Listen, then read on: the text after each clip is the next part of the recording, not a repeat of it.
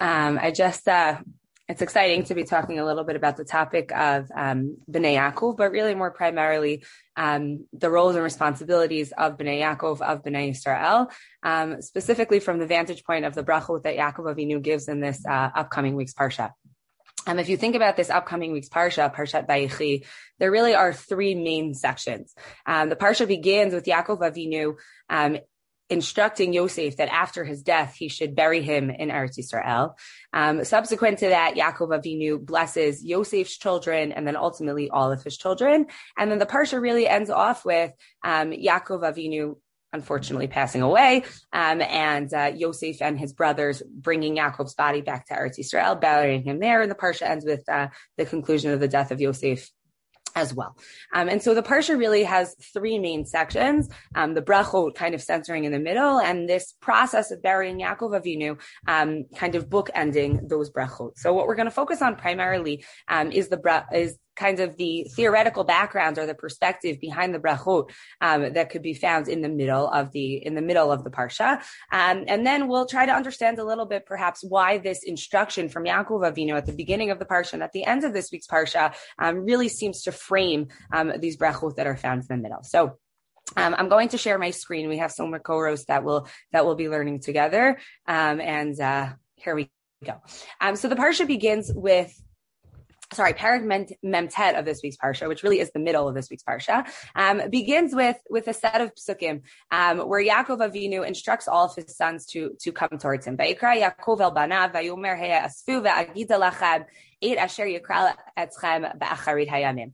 That Yaakov Avinu calls to his sons and he says, "Come towards me, gather together, and I will tell you what will happen ba'acharit hayamim. I will tell you what will happen at the end of days." And many of us may be familiar with Rashi there that says that Yaakov Avinu potentially wanted to reveal the time of Mashiach, potentially wanted to reveal the time of the Kates, the end, where things would kind of unfold and look differently, but that he was not permitted to do so. But another perspective, perhaps, is that Acharit Hayamim refers to actually the concept of bracha. Because if you think about what a bracha is, when a parent blesses a child, when a teacher blesses a student, a bracha potentially is a wish or a desire that individual has for the person that they are giving a blessing towards. But perhaps it's also some sort of prophetic version to some degree, or some desire to predict what the destiny of what that individual is going to be. And in the case of Yaakov, I think we can definitely say that when Yaakov Avinu calls his sons and says, Agida lachem et asher yikra etchem ba'acharit hayamim, that I'm going to tell you what's going to happen in the end of days, he's not only saying, what the end of days is going to look like generally in terms of Mashiach, as Rashi seems to indicate, but actually what each of your own personal destinies will be. What are you going to be reflected about? What are you going to be viewed as the Acharit Hayamim? And so then he calls his son and says, Hikaptzu v'shim'u b'nei Yaakov v'shim'u el Yisrael avicham. Gather together b'nei Yaakov and listen to Yisrael your father, so that I could tell you exactly what is going to be for you at the end. And what follows between source 1 and source 2, from pasuk bet to pasuk chavchet, is the brachot, is these kind of testimonies that Yaakov gives to his children, these blessings that he gives to his children about what they're going to become.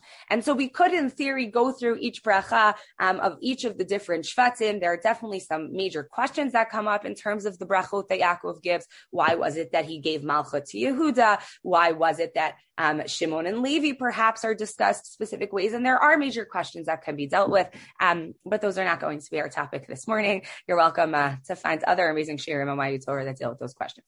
But what we're going to look at is this final pasuk at the end of the brachot. That the brachot conclude with a pasuk, Kol Eila Shivtei Yisrael Shnei Amasar. These are the tribes of Bnei Yisrael. They are 12. V'zod asher diber lahem avihem. This is what their father spoke to them. Vayvarich utam. He blessed them. Ish asher kibirchato beirachotam. Each one, according to his own bracha, he blessed them.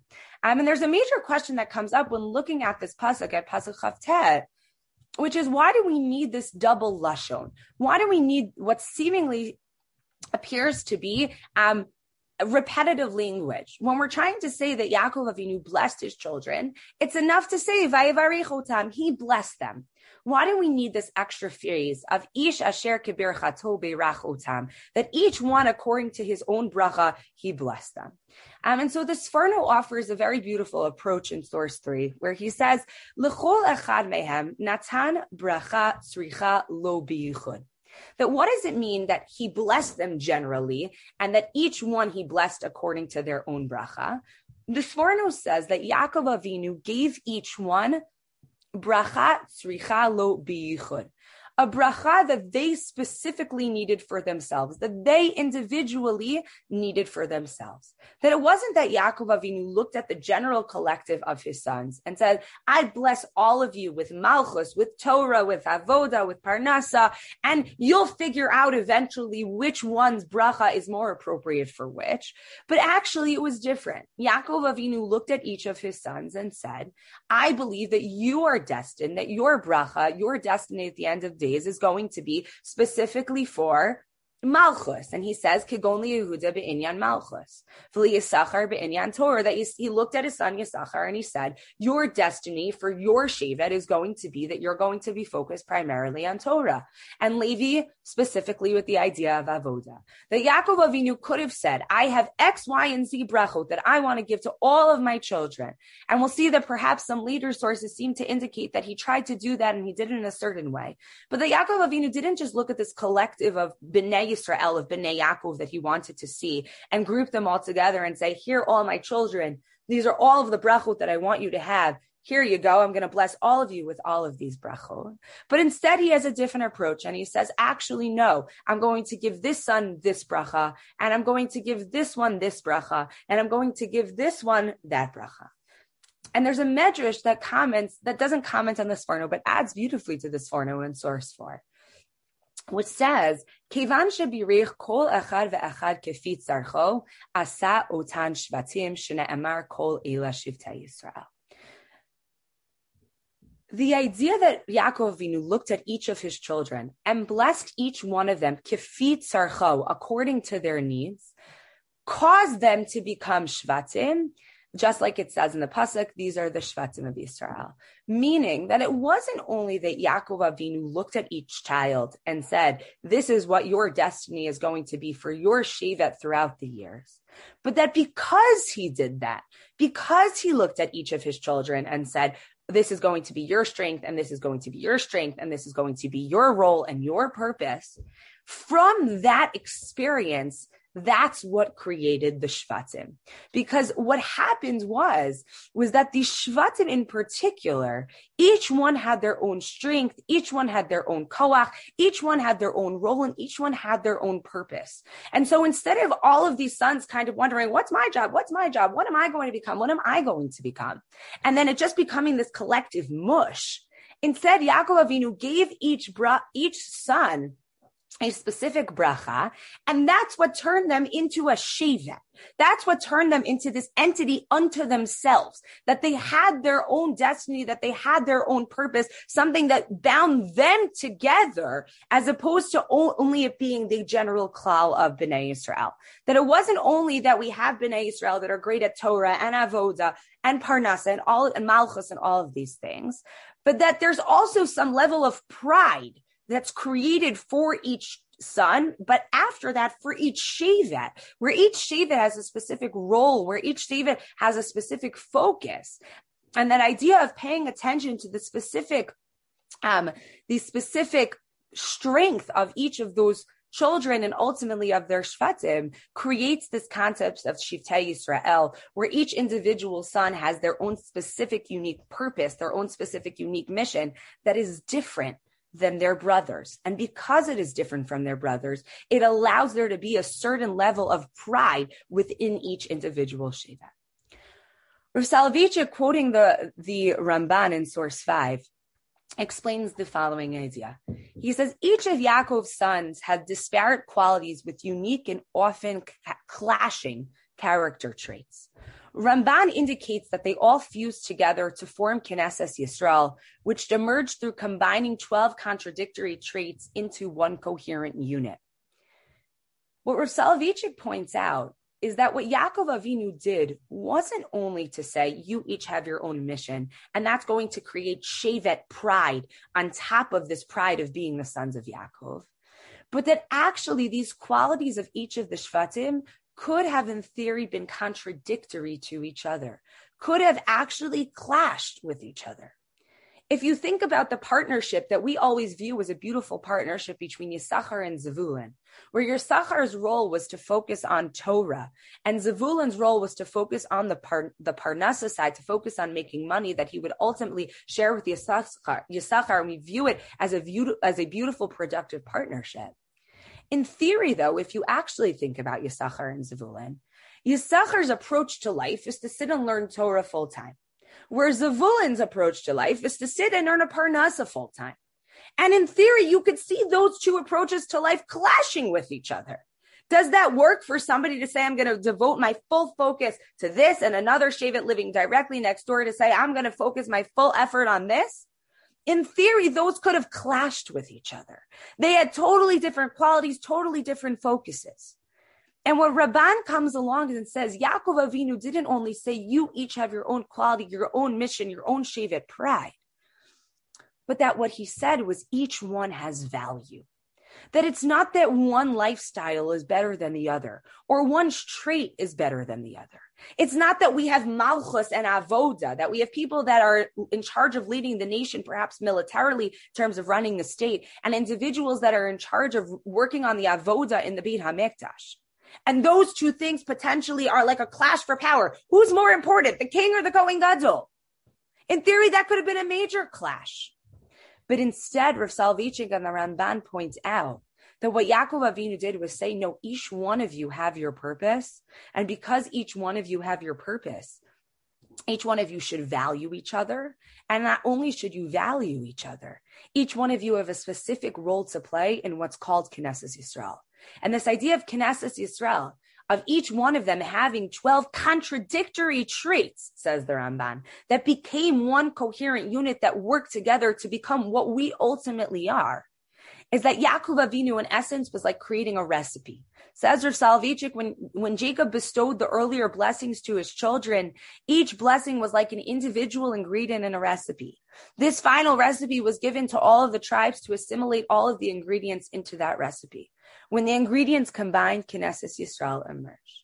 When you think about baking, I'm not a great baker, to be totally honest. I'm not super precise when it comes to making things. I'm much more of a cook. I like just being able to dump things in there and kind of not have to rely so much on measurements.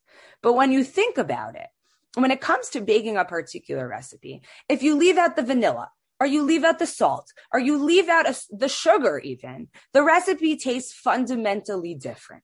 And what Rav Soloveitchik is coming along and saying, comparing Yaakov Avinu's giving his bracha to each of his children, and comparing it to an ingredient in a recipe, is that if one ingredient is left out, the entire recipe, the entire experience looks fundamentally different. And so what Rav Soloveitchik is pointing out is that each one was necessary. Each one of these character traits that in theory were contradictory to each other, that in theory didn't necessarily work together. Each one of these character traits was critically important for what ultimately emerged, which was Knesset Yisrael. And I think if you look at this approach, it's a fascinating approach that in some ways differs, perhaps from Yaakov's father, Yitzchak. And that Rav Hirsch at the beginning of Parshas Toldos, when he's analyzing Yaakov and Esav, Rav Hirsch points out that perhaps Yitzchak and Rivka faltered to some degree, that perhaps they looked at an Esav and tried to raise him like a Yaakov. And when that didn't go so smoothly, Esav kind of went on his own pathway and completely moved away from from following in the path of his father and mother. And says Rav Hirsch at the beginning of Parshas Toldos, perhaps if Yitzchak and Rivka had recognized who Esav actually was, perhaps then they would have been more successful in raising him to kind of fit into what they ultimately hoped for. And Yaakov Avinu, when he's looking at each of his sons, doesn't say one of you is more important than the other, or one of you has more kind of value than the other. But instead, Yaakov Avinu looks at each of his sons with this revolutionary approach of each one of you has what to offer, and each one of you has what to share. And because of that, Yaakov Avinu is successful in creating this entity of Knesset Yisrael, where everyone has their own unique place and their own unique value in their ability to contribute. And already from the beginning of Knesset Yisrael, and ultimately of Bnei Yaakov, of Bnei Yisrael, of what we ultimately become, we have this fundamental belief that each member of Klal Yisrael is valuable, and each member of Klal Yisrael is important, and each member of Klal Yisrael has what to contribute, even if we're so different than the person living next door to us, or the person living across the street from us, or the person living on the other side of the world from us. Each one of us has our own unique traits that we have to contribute. And already from the beginning of the creation of Knesset Yisrael, Yaakov Avinu set that into the system. That's what he desired for each and every one of us. The Medrash Lekach Tov actually adjusts what we've been saying a little bit. And the Medrash Lekach Tov says at the end of the source in source 6, really explaining all of the different brachot of each one gets. The Medrash Lekach Tov says, Talmud Lomar, each asher kibir chato beirachutam, that each individual was blessed according to their own bracha, hakalil habracha likulam, that the bracha included all of them. The Medrash reads this last pasuk and says, it's not that each bracha, each individual was blessed according to their bracha, where you could have just said, ish asher kibir chato beirach oto, but the end of the pasuk is, ish asher kibir chato beirach otam. Each one of them was blessed according to their own bracha, and he blessed them. Says the Medrash, pointing out so beautifully, that each bracha of each of the different shvatim didn't only impact them themselves, but it actually impacted the rest of the collective. That because Yehuda was blessed with Malchus, and was blessed in Eretz Yisrael with having seor, with having a certain type of grain, and because Naphtali was blessed with speed, and because Levi was blessed with avoda, etc., the rest of Klal Yisrael was blessed also. It wasn't only that each individual Shevet was blessed with his certain role, and then that fused to become Knesset Yisrael, and each one acted or interacted with each other in silos, that they just interacted only with their own Shevet and focused on their own role. But that because Yaakov Avinu identified a koach for each one, identified a role for each one, identified a purpose for each one, the rest of the collective was blessed as well. And that, says the Medrash, is the reason for ish asher kibir chato beirach otam. Each brother was blessed with the success of the other brother. And if you think about it, what was at the root cause of the experience between Yosef and his brothers a few parshiot ago? The concept of jealousy. Yosef's brothers were jealous of him. Yosef's brothers were jealous of what he was predicting was ultimately going to happen to him vis-a-vis his brothers.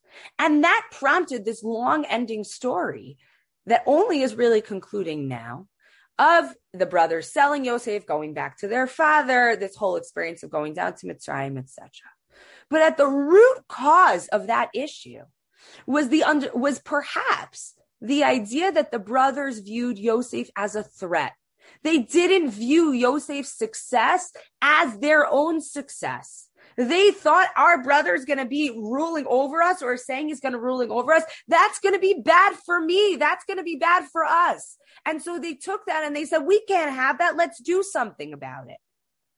What the Medrash is pointing out is that Yaakov, in his final days with his sons, is turning and pointing out to his children, you misunderstood. Just because you have 11 other brothers, Naphtali, just because you, Yehuda, have 11 other brothers, and maybe a Yosef that's going to seem like he's going to overcome you or something like that. Just because that exists, just because they have strengths, and those strengths may seemingly be the same as yours or different than yours, doesn't mean they are a threat to you. Doesn't mean that's something you should be jealous of. And at the end of his life, Yaakov Avinu tries to correct that approach, tries to turn to his children and say, no, that's not the case.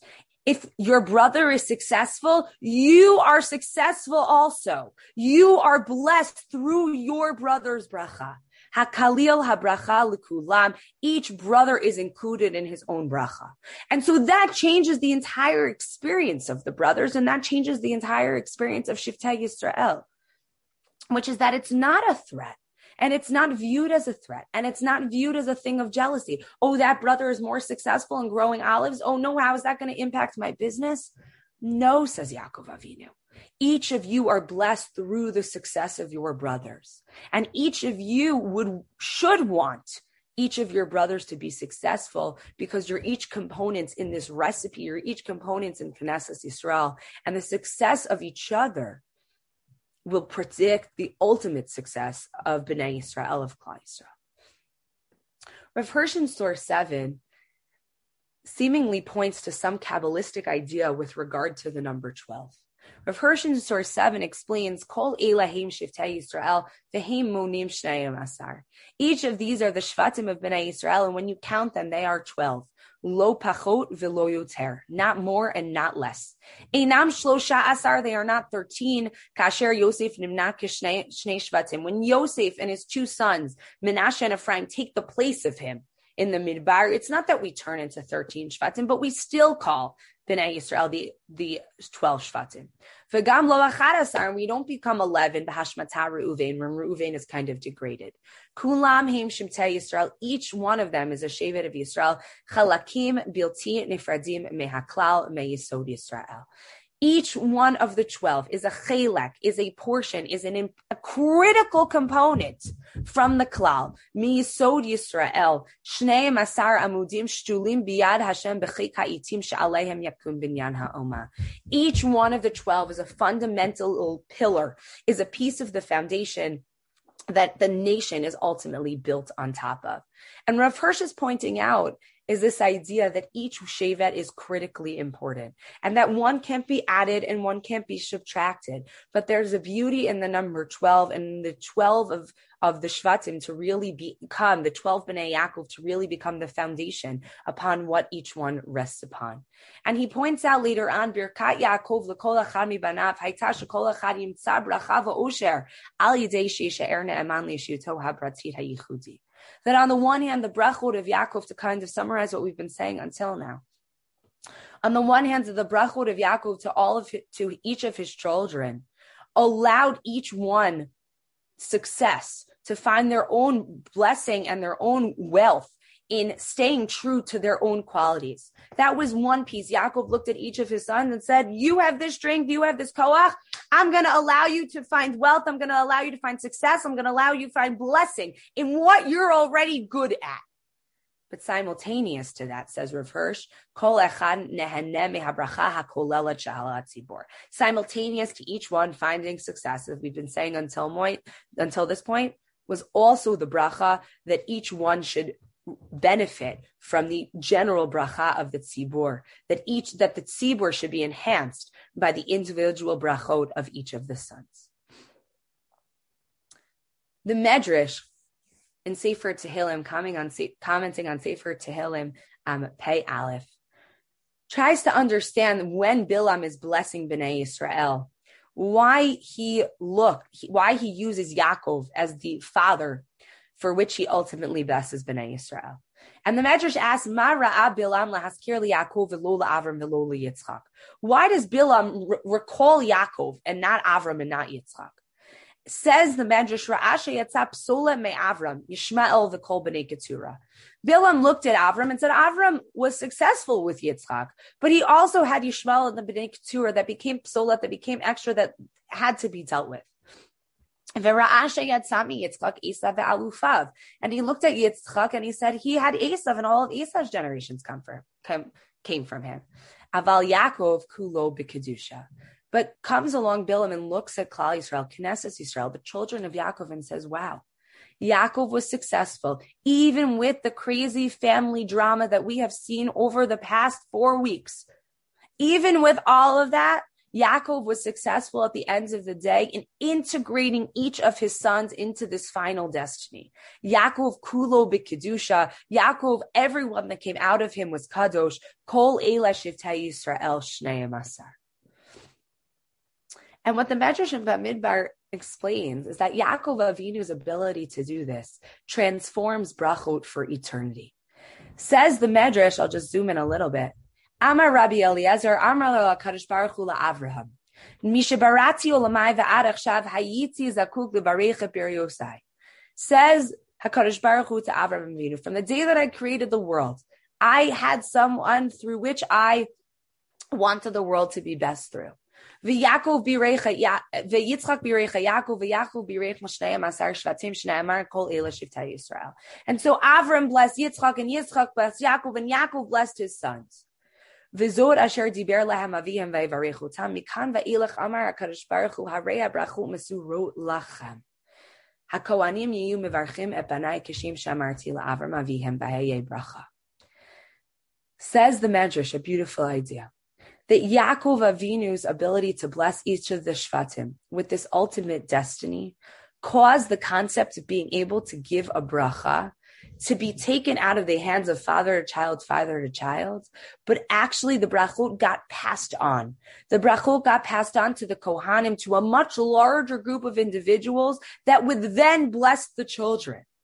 And what this shows is that it wasn't just that Yaakov Avinu gave the capacity over for each one to have their own strength, but specifically in this context where the ability to bless was given over to the Kohanim that were from Shevet Levi, was that each one, it's a template for the fact that each one was then given the ability to bless everyone else. That the Kohanim were able to then come and bless the rest of Yaakov's children.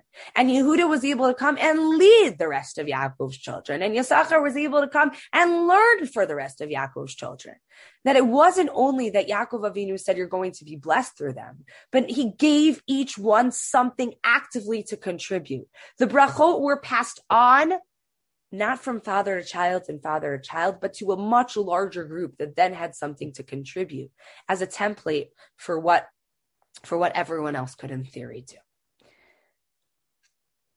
What I want to suggest before we move on to the second portion of the shir is that perhaps this idea that Yaakov Avinu was trying to teach his children about the fact that each one has value, each one has their own place, each one has their own purpose, each one has a role that they can play, explains the bookends at the beginning and the end of this week's parsha.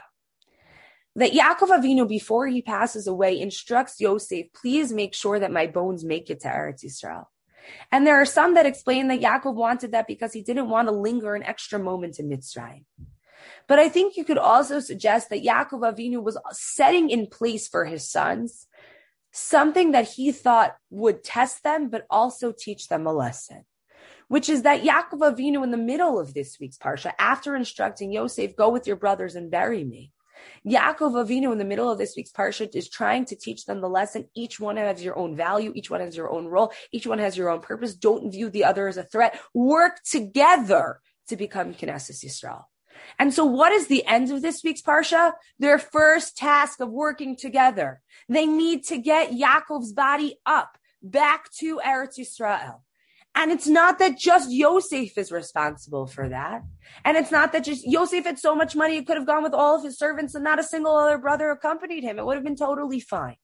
But instead, Yaakov Avinu puts the brothers' first test in. Are they going to realize that they have to work together? And after Yaakov Avinu's death, what do we see? That the brothers get nervous. Oh no, our father's gone. How is Yosef going to interact with us now? And Yosef reassures them, no, I know this was all part of Hashem's plan. You don't need to worry that I'm going to get back at you. You don't need to worry that this is all going to fall apart. But instead, what Yosef does is say, I absorbed my father's message. And it's a message that all of you should absorb as well. That we together have to work together to bring the destiny of Klal Yisrael forward. And so the first task that they're given to bring the destiny of Klal Yisrael forward is to bury their father, is to bring him back up to Eretz Yisrael. It's their first joint task, their first joint endeavor, which in some ways sets the basis for what Klal Yisrael is supposed to be for the rest of eternity. That Klal Yisrael is supposed to be a nation where each individual is valued, each individual has what to contribute, where we can work together to ultimately achieve the highest level of success. And so I think the question that we always have to discuss at the end of a Sefer Bereshis is that we end off Sefer Bereshis with being Bnei Yisrael, with being Bnei Yaakov, with being the children of Yaakov. That's who we are. We're not, when we think about and reflect on who we are, we're not Bnei Avraham. We call ourselves Bnei Yisrael. We call ourselves Klal Yisrael. We call ourselves the children of Yaakov. And so I think that to some degree, we can answer that with some of the ideas that we've already set up until this point.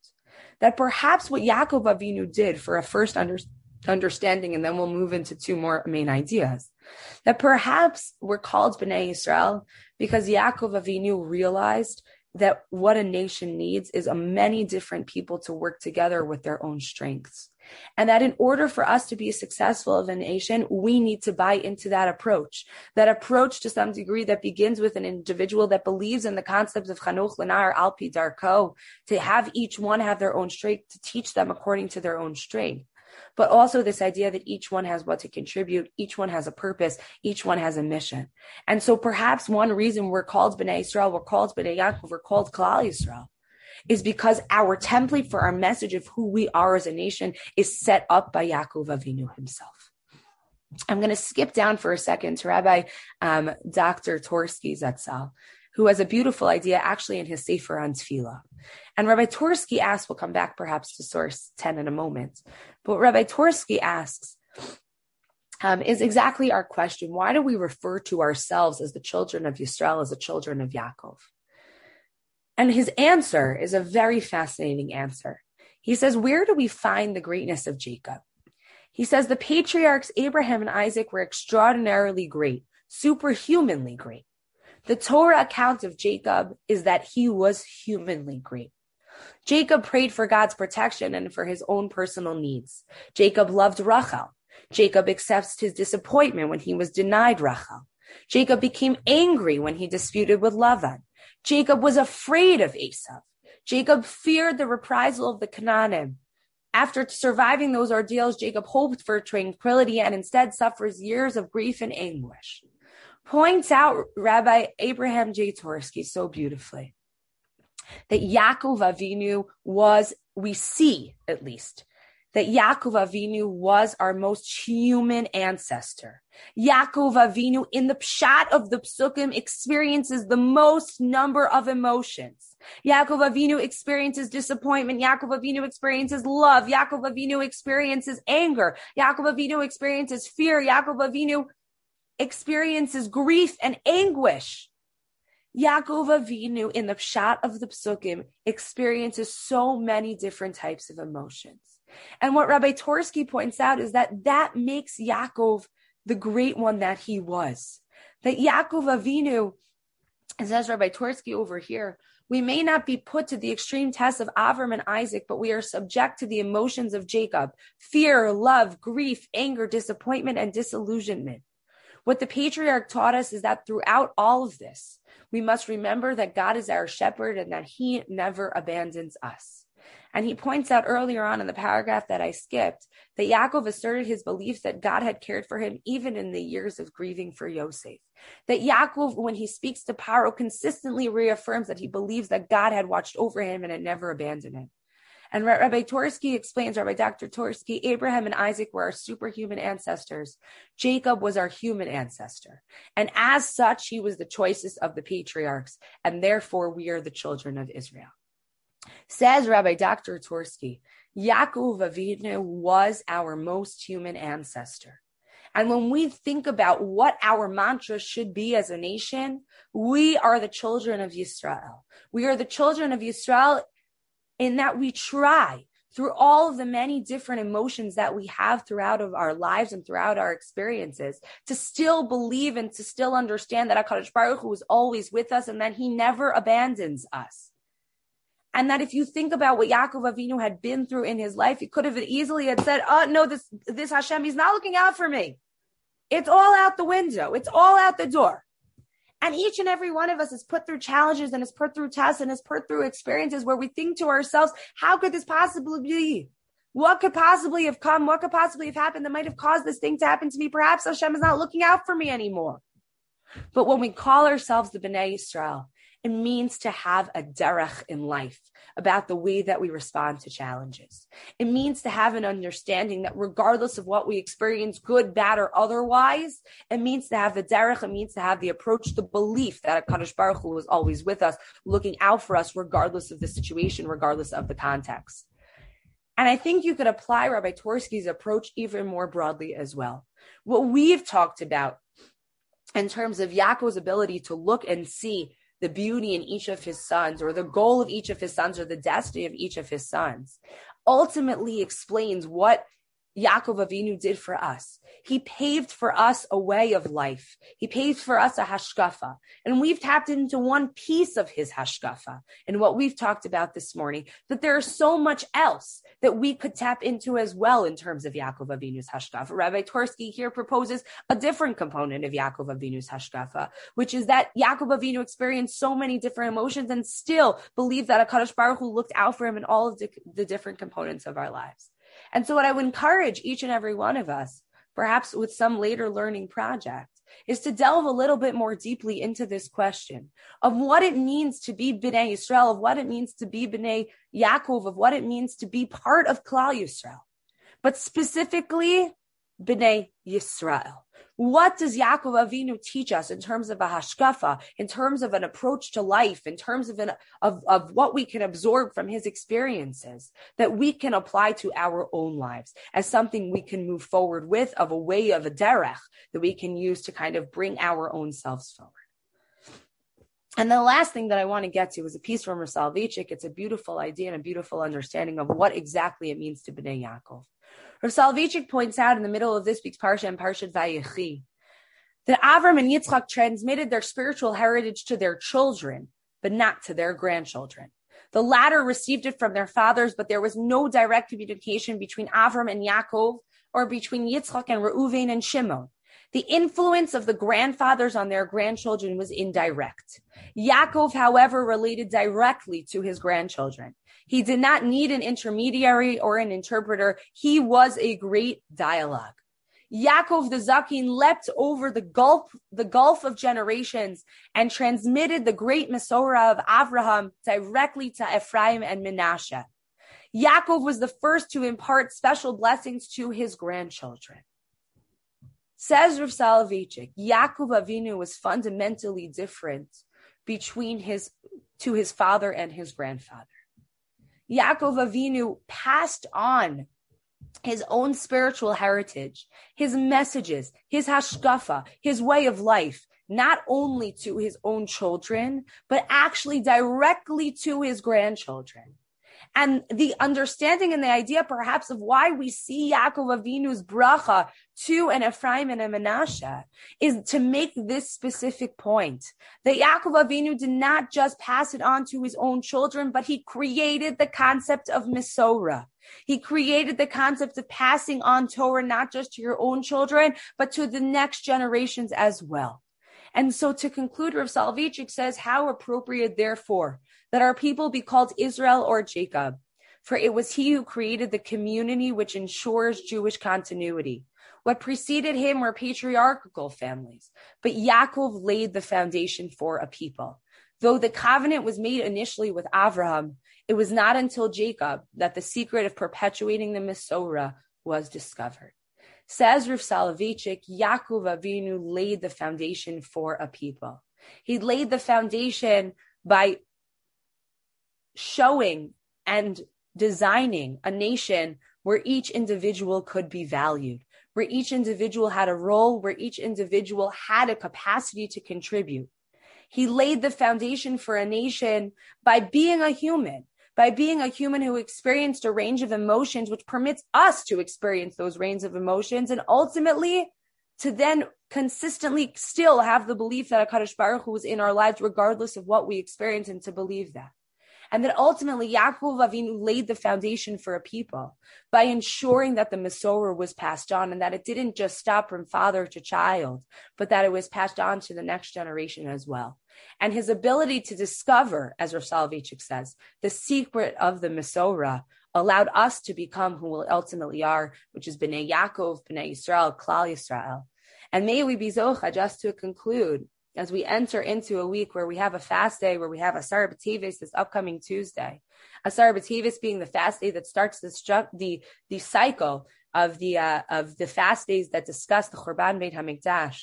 We know that the second Beit HaMikdash was destroyed due to the sins of our ancestors, and the Gemara says specifically in the realm of Sinas Chinam, where brothers looked at each other and just hated each other for reasons that were chinam, for reasons there were no reasons, for free, hatred for free, sinat chinam. There was no reason for why they hated each other. They just didn't get along. And I think it's important, specifically this week, as we approach this fast day, to go back and look at the message of Yaakov, to realize that each one of our brothers and sisters has what to offer, and to really put that message into our lives, and to really work on that avoda as we try to move forward and try to move closer towards Binyan Bayit Shlishi and the coming of Mashiach.